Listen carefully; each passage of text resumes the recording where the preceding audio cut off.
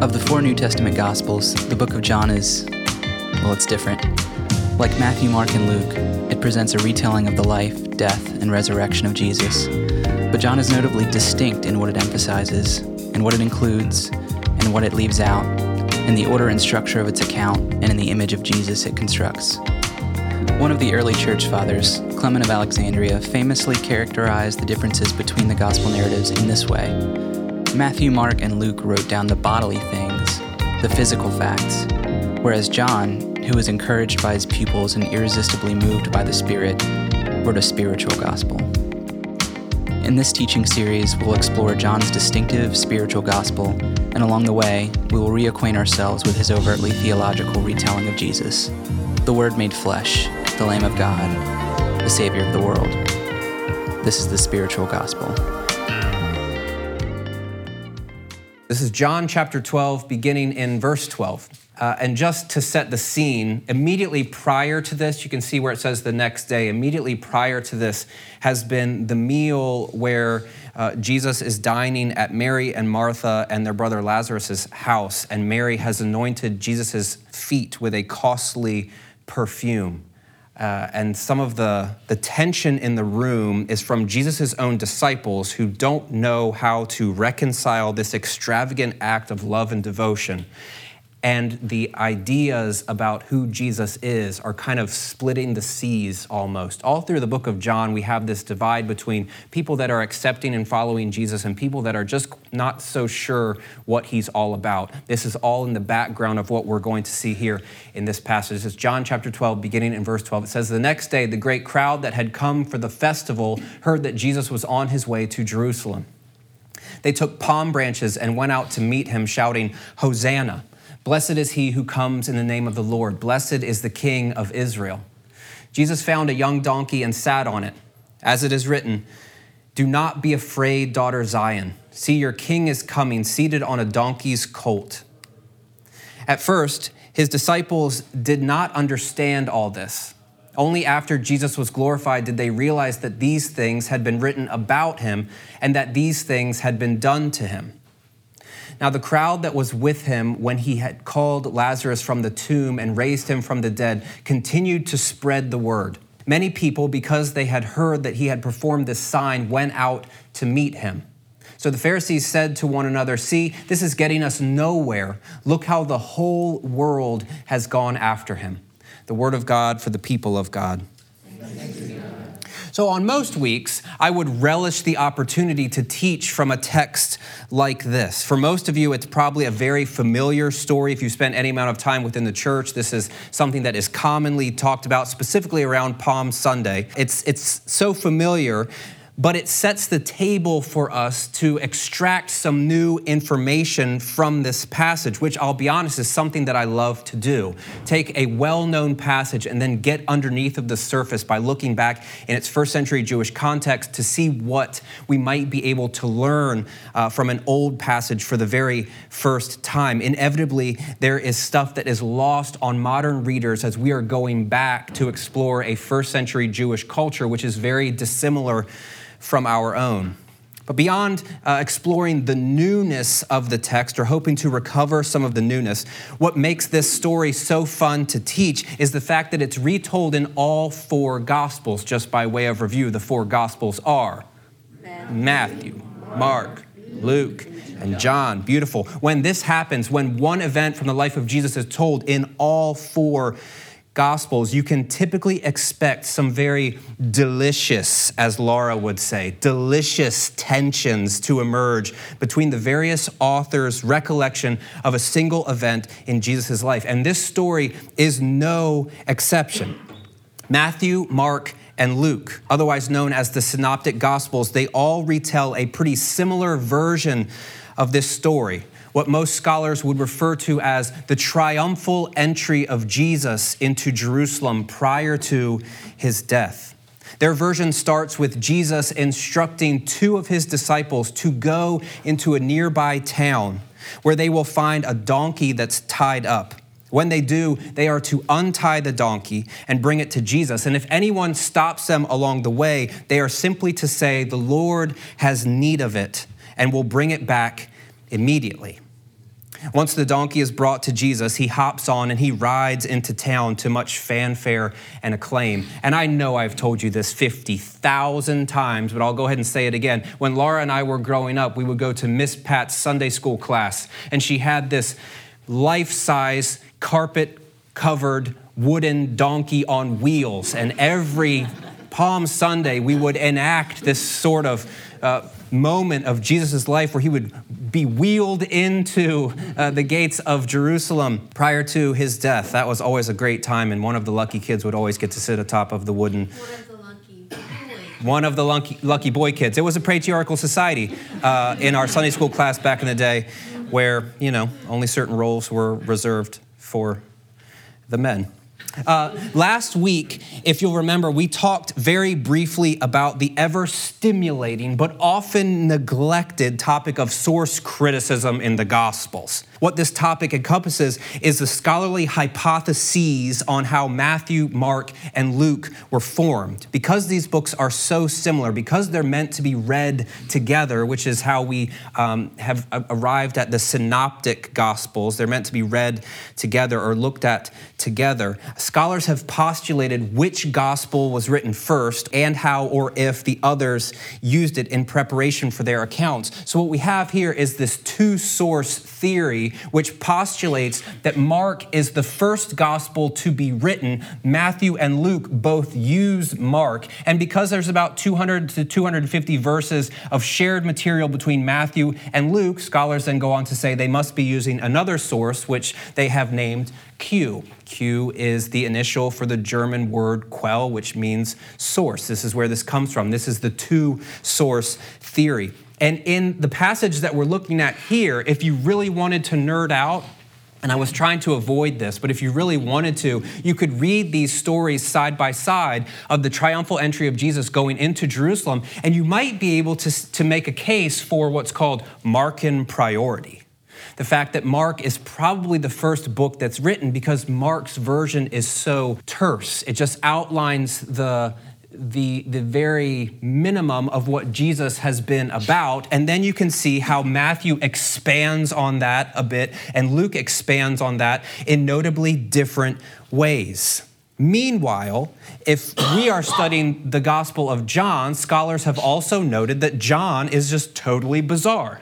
The way that John tells stories when they are shared between Gospels, it's completely distinct. And we see that happening here in the story of the triumphal entry. John is not going back to Mark. There's lots of things in John's story that are not included that you would find in Mark and Matthew and Luke, which scholars would say it means that he's looking back at a different tradition. John's story is written for different purposes. So the story of the triumphal entry, it's no different here, and we see John doing his own weird thing. When compared to Matthew, Mark, and Luke, John provides even a smaller version of the story than Mark does. He's got none of this sending two disciples out to find the donkey business. We only have Jesus procuring his own donkey in this particular passage. Another notable difference between these stories as they lie is in the synoptic gospels in Matthew, Mark, and Luke, Jesus' entry into Jerusalem, it sets the table for him to overturn tables. When he goes into Jerusalem, this is when he begins to be enraged by what's happening in the temple courts. The religious leaders collecting money more than is due to them for sacrifices, so that when people are going to Passover, they're overspending for sacrifices. And Jesus goes into the temple, overturns the tables, and says, "You've turned my Father's house into a den of thieves," or a den of brigands, if you will. In many ways, the temple cleansing for Matthew, Mark, and Luke, this is where the story of Jesus entering into Jerusalem is heading. It's this double demonstration that is going towards his ultimate crucifixion and resurrection. I will say this as well. We're thinking about this text. One scholar named J. Dominic Crossan says it's crucially important to be quite clear that this double demonstration, Jesus going into Jerusalem and Jesus overturning the tables, It was not against Judaism as such, not against Jerusalem as such, not against the temple as such, and not against the high priesthood as such. It was instead a protest from the legal and prophetic heart of Judaism against Jewish religious cooperation with Roman imperial control. And as I'm preparing and thinking about some of these things, if there's not a sermon to be found there, specifically, I'm going to name some names, about American evangelicalism being in bed with politicians, then I'm not much of a preacher and we aren't much for watching the news. But I'm going to leave that off to the side for right now. Instead, what I would like us to focus on is how the story differs in the Gospel of John. We have Matthew, Mark, and Luke, and they are all looking at this triumphal entry. Jesus is going into Jerusalem, setting the stage for his murder at the hands of the Roman Empire. All of the different Gospels have this story, but for Matthew, Mark, and Luke, it culminates in the cleansing of the temple. But for John, this is something that has been placed in the beginning of his Gospel. This is not where the story is going in the Gospel of John. Jesus does not enter into Jerusalem to then cleanse the temple like he does in Matthew, Mark, and Luke. Instead, what's placed at the very centermost point of this story in the book of John is the story of Lazarus being raised from the dead. Lazarus, Jesus' good friend, passed away a couple chapters earlier. When he hears about this, he delays the moment when he would go and raise Lazarus from the dead. Little known fact and super cool factoid, this story only occurs in the Gospel of John. When we think about it as well, the 3 verses leading up to John's version of Jesus going into Jerusalem, it makes this clear. The author writes, when the great crowd of the Jews learned that Jesus was there, they came not only because of Jesus, but they also came to see Lazarus, whom he had raised from the dead.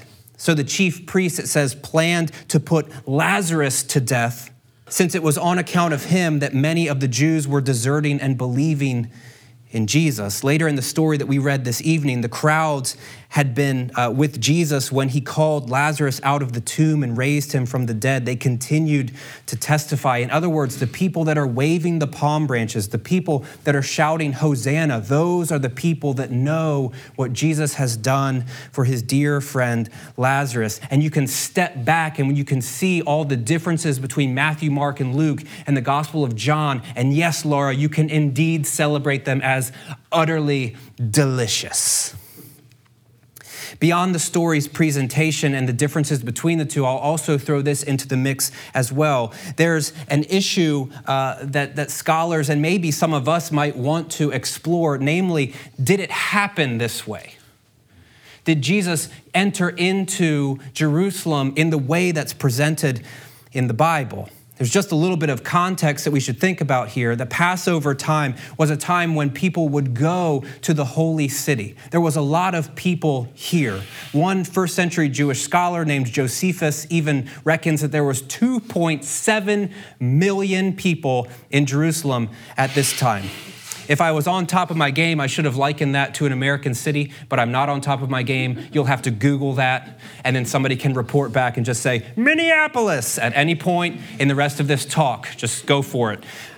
Certainly, there were not 2.7 million people in Jerusalem at this time, but it is the case that the numbers began to swell because this is one of the 3 pilgrimage feasts in Jewish culture, when typically people would go to Jerusalem to observe the festival that's happening here. As a result, the entry would certainly have been loud. It certainly would have been joyous and celebratory. One scholar says that crowds already present loudly welcomed many incoming pilgrims is virtually certain. When I read that line, I thought immediately of a Young Life banquet. I don't know if anyone has had the esteemed privilege of going to a Young Life banquet. But what happens is when you get out of your car and you go into the building, wherever they're having it, they take all of the Young Life kids and line them up. And as you enter in, they just erupt in joyous praise for you.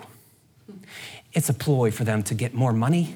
But let's put that off to the side for a moment. And just imagine you're walking in, and this is really weird, and I hate it. It's one of the reasons why I don't like going to Young Life banquets, because I know this is going to happen.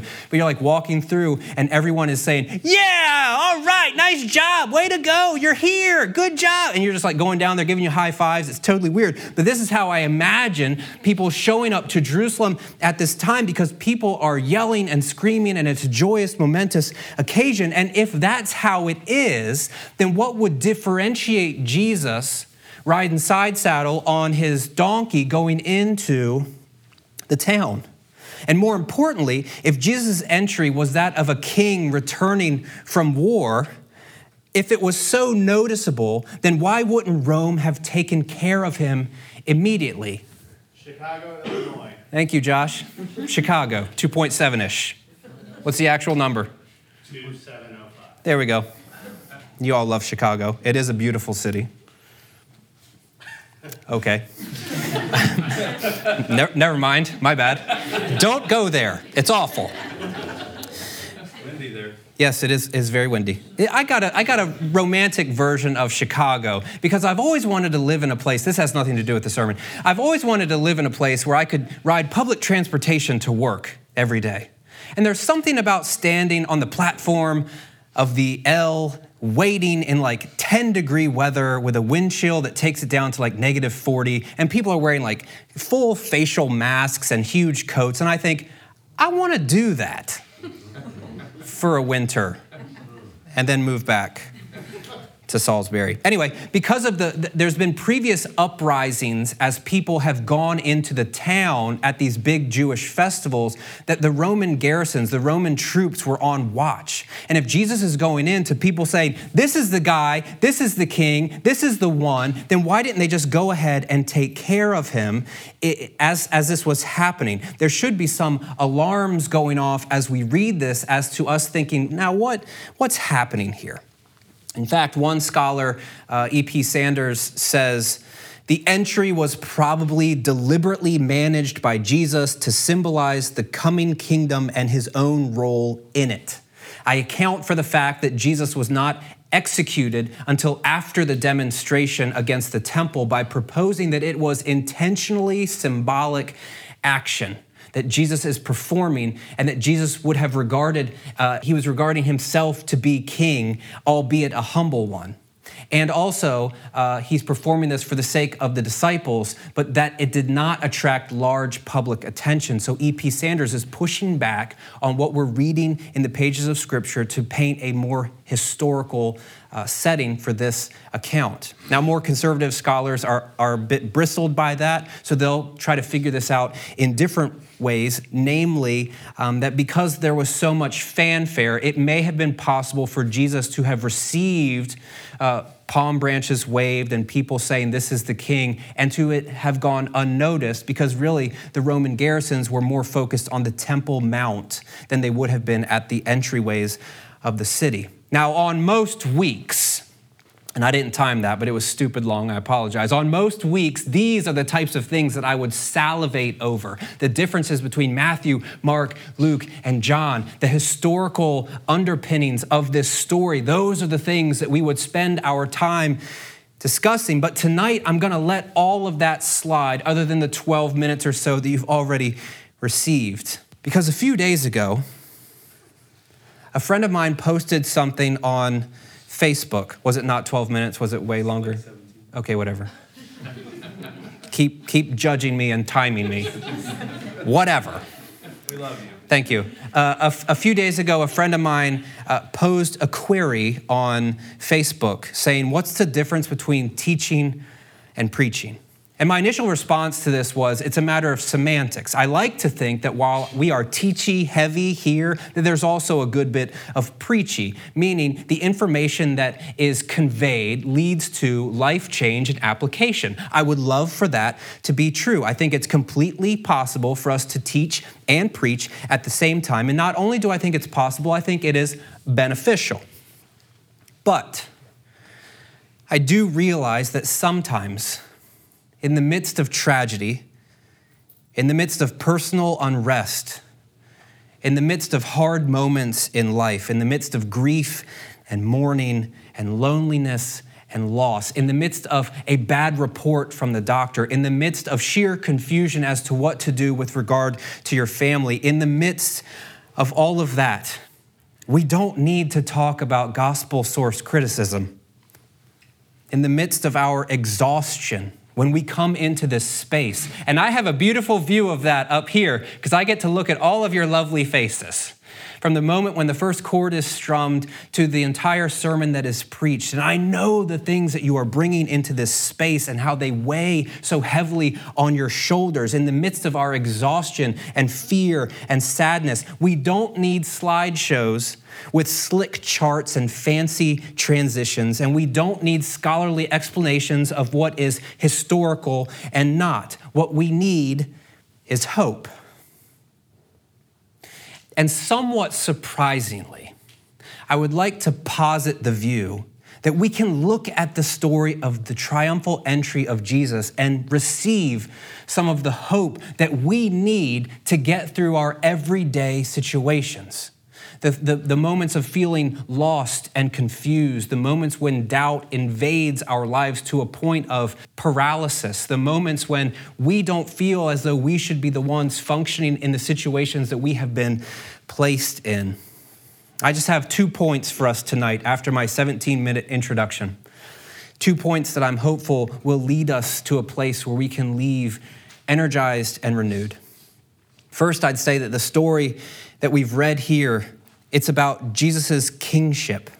In fact, it's about Jesus orchestrating a symbolic and calculated prophetic display that proclaims to the Passover pilgrims, whether it's 100,000 or 2.7 million, and whether they realized it or not, what he is proclaiming is their king is here, seated on a donkey and strolling into the city. As we might expect, this sign is enacted in a manner that's consistent with Old Testament prophecy. In fact, Zechariah 9 states this. It says, "Rejoice greatly, daughter Zion. Shout, daughter Jerusalem. See, your king comes to you righteous and victorious, lowly and riding on a donkey, on a colt, the foal of a donkey." And here's the contrast. "I will take away the chariots from Ephraim and the war horses from Jerusalem, and the battle bow will be broken. He will proclaim peace to the nations. His rule will extend from sea to sea and from the river to the ends of the earth." To get what the Gospels are after in this passage, we have to realize that this is a radically countercultural sign demonstrating that King Jesus comes in peace, in nonviolence. And this is unlike any king at the time, anything that people were expecting to take place, especially in his context. When we preached through this text in April, I read this quote from J. Dominic Crossan, who's a New Testament scholar. He writes, "In the late 330s BCE, Alexander the Great lunged down the Levantine coast of the eastern Mediterranean and after savage sieges, rode through the shattered gates of Tyre and Gaza on his famous war horse." And you will notice the explicit contrast between the peace donkey that Jesus is riding on and the war horse. Jesus, in other words, is a different type of ruler. He's a humble servant. He lays down his power. He exhibits his rule through a demonstration of self-sacrifice. He wins by losing. He defeats death by dying.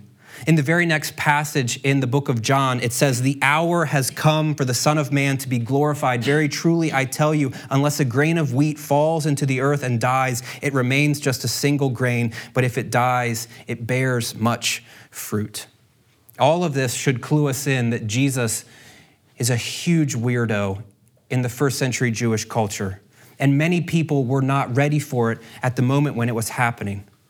The way that John structures his story of Jesus' entry into Jerusalem, it emphasizes another important feature about Israel's king, one that is not always true of worldly powers. And this, I believe, is valuable for us to consider. By placing the miracle of Lazarus dead set in the midst of this story as the centerpiece leading up to Jesus going into Jerusalem, John equates Jesus' kingship with his life-giving mission. In other words, Jesus, the King of Israel, is the one who comes in the name of the Lord. He also comes to bring life to his people. In the midst of tragedy and personal unrest, in the midst of the hard moments of life, the grief and the mourning, the loneliness and the loss, the feelings where we are all alone, Jesus, the peaceful, non-violent, self-sacrificial King, has come to give you life. Wherever you are and whatever it is that you're bringing with you into this space, the collective weight that you are wearing on your shoulders, may we find rest in the fact that King Jesus is here to give us life. Where our examples of worldly power, they seem intent on leading from a place of self-preservation and empire building, Jesus leads counterculturally, radically, surprisingly. And Jesus, through his kingship, gives us life. May we rest in that. Second, and this is a bit teachy, I will admit to you. In John, the true nature of Jesus' kingship is only fully known after his death and his resurrection. Everyone there, everyone waving the palm branches, everyone singing the hymns of praise as Jesus goes into the gates of Jerusalem, they do not realize fully what is happening. The Gospel of John describes the entry in this way. His disciples didn't understand these things, but when Jesus was glorified after his death and his resurrection, then they remembered that these things had been written of him and had been done to him. In other words, they're watching this happen before them. They're celebrating in the moment, but they're not quite understanding what Jesus is about. Understanding for them is progressive. It's ongoing. From a historical perspective, no one was waiting for their king to die. When he did, the revolution was over. The people's chants of Hosanna, blessed is he who comes in the name of the Lord, blessed is the King, they would have been silenced as Jesus is put to death on the cross. It took time for the disciples to understand all that Jesus had said, all that he had taught, all that he had done, what it meant for him to come to give his life and what it would cost him. And I would like to suggest this evening, it's really no different for us today. For very different reasons, our understanding is also progressive. It's ongoing. And often the way that Jesus reigns is enacted. It defies our explanation and our expectation. Perhaps this is due to the type of teaching that we've received in the past. Perhaps this is due to some of the experiences that we have gone through. Or perhaps it's because we, like the disciples, need to see things through the lens of Jesus and his death and his resurrection. But for whatever reason, with no charts behind me, no historical critical remarks on this passage, no interesting facts on the passage at hand, for those of you who find yourself in the midst of the unexpected, the unfathomable, the heartbreaking, and the lonely, may we together be comforted by the truth that our Savior, our King, still reigns. May we remember that whatever we face is not outside of his scope, not outside of his concern. It's not outside of his reach, even if we don't quite understand it. Now, I want to be real clear about this. Notice what I did not say, and this might push against some of your theology.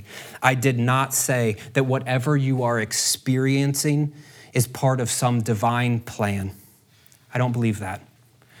And quite honestly, I don't think that you should either. What I think is residing at the core of this encouragement to be gained is you're not alone. You never have been, and you never will be.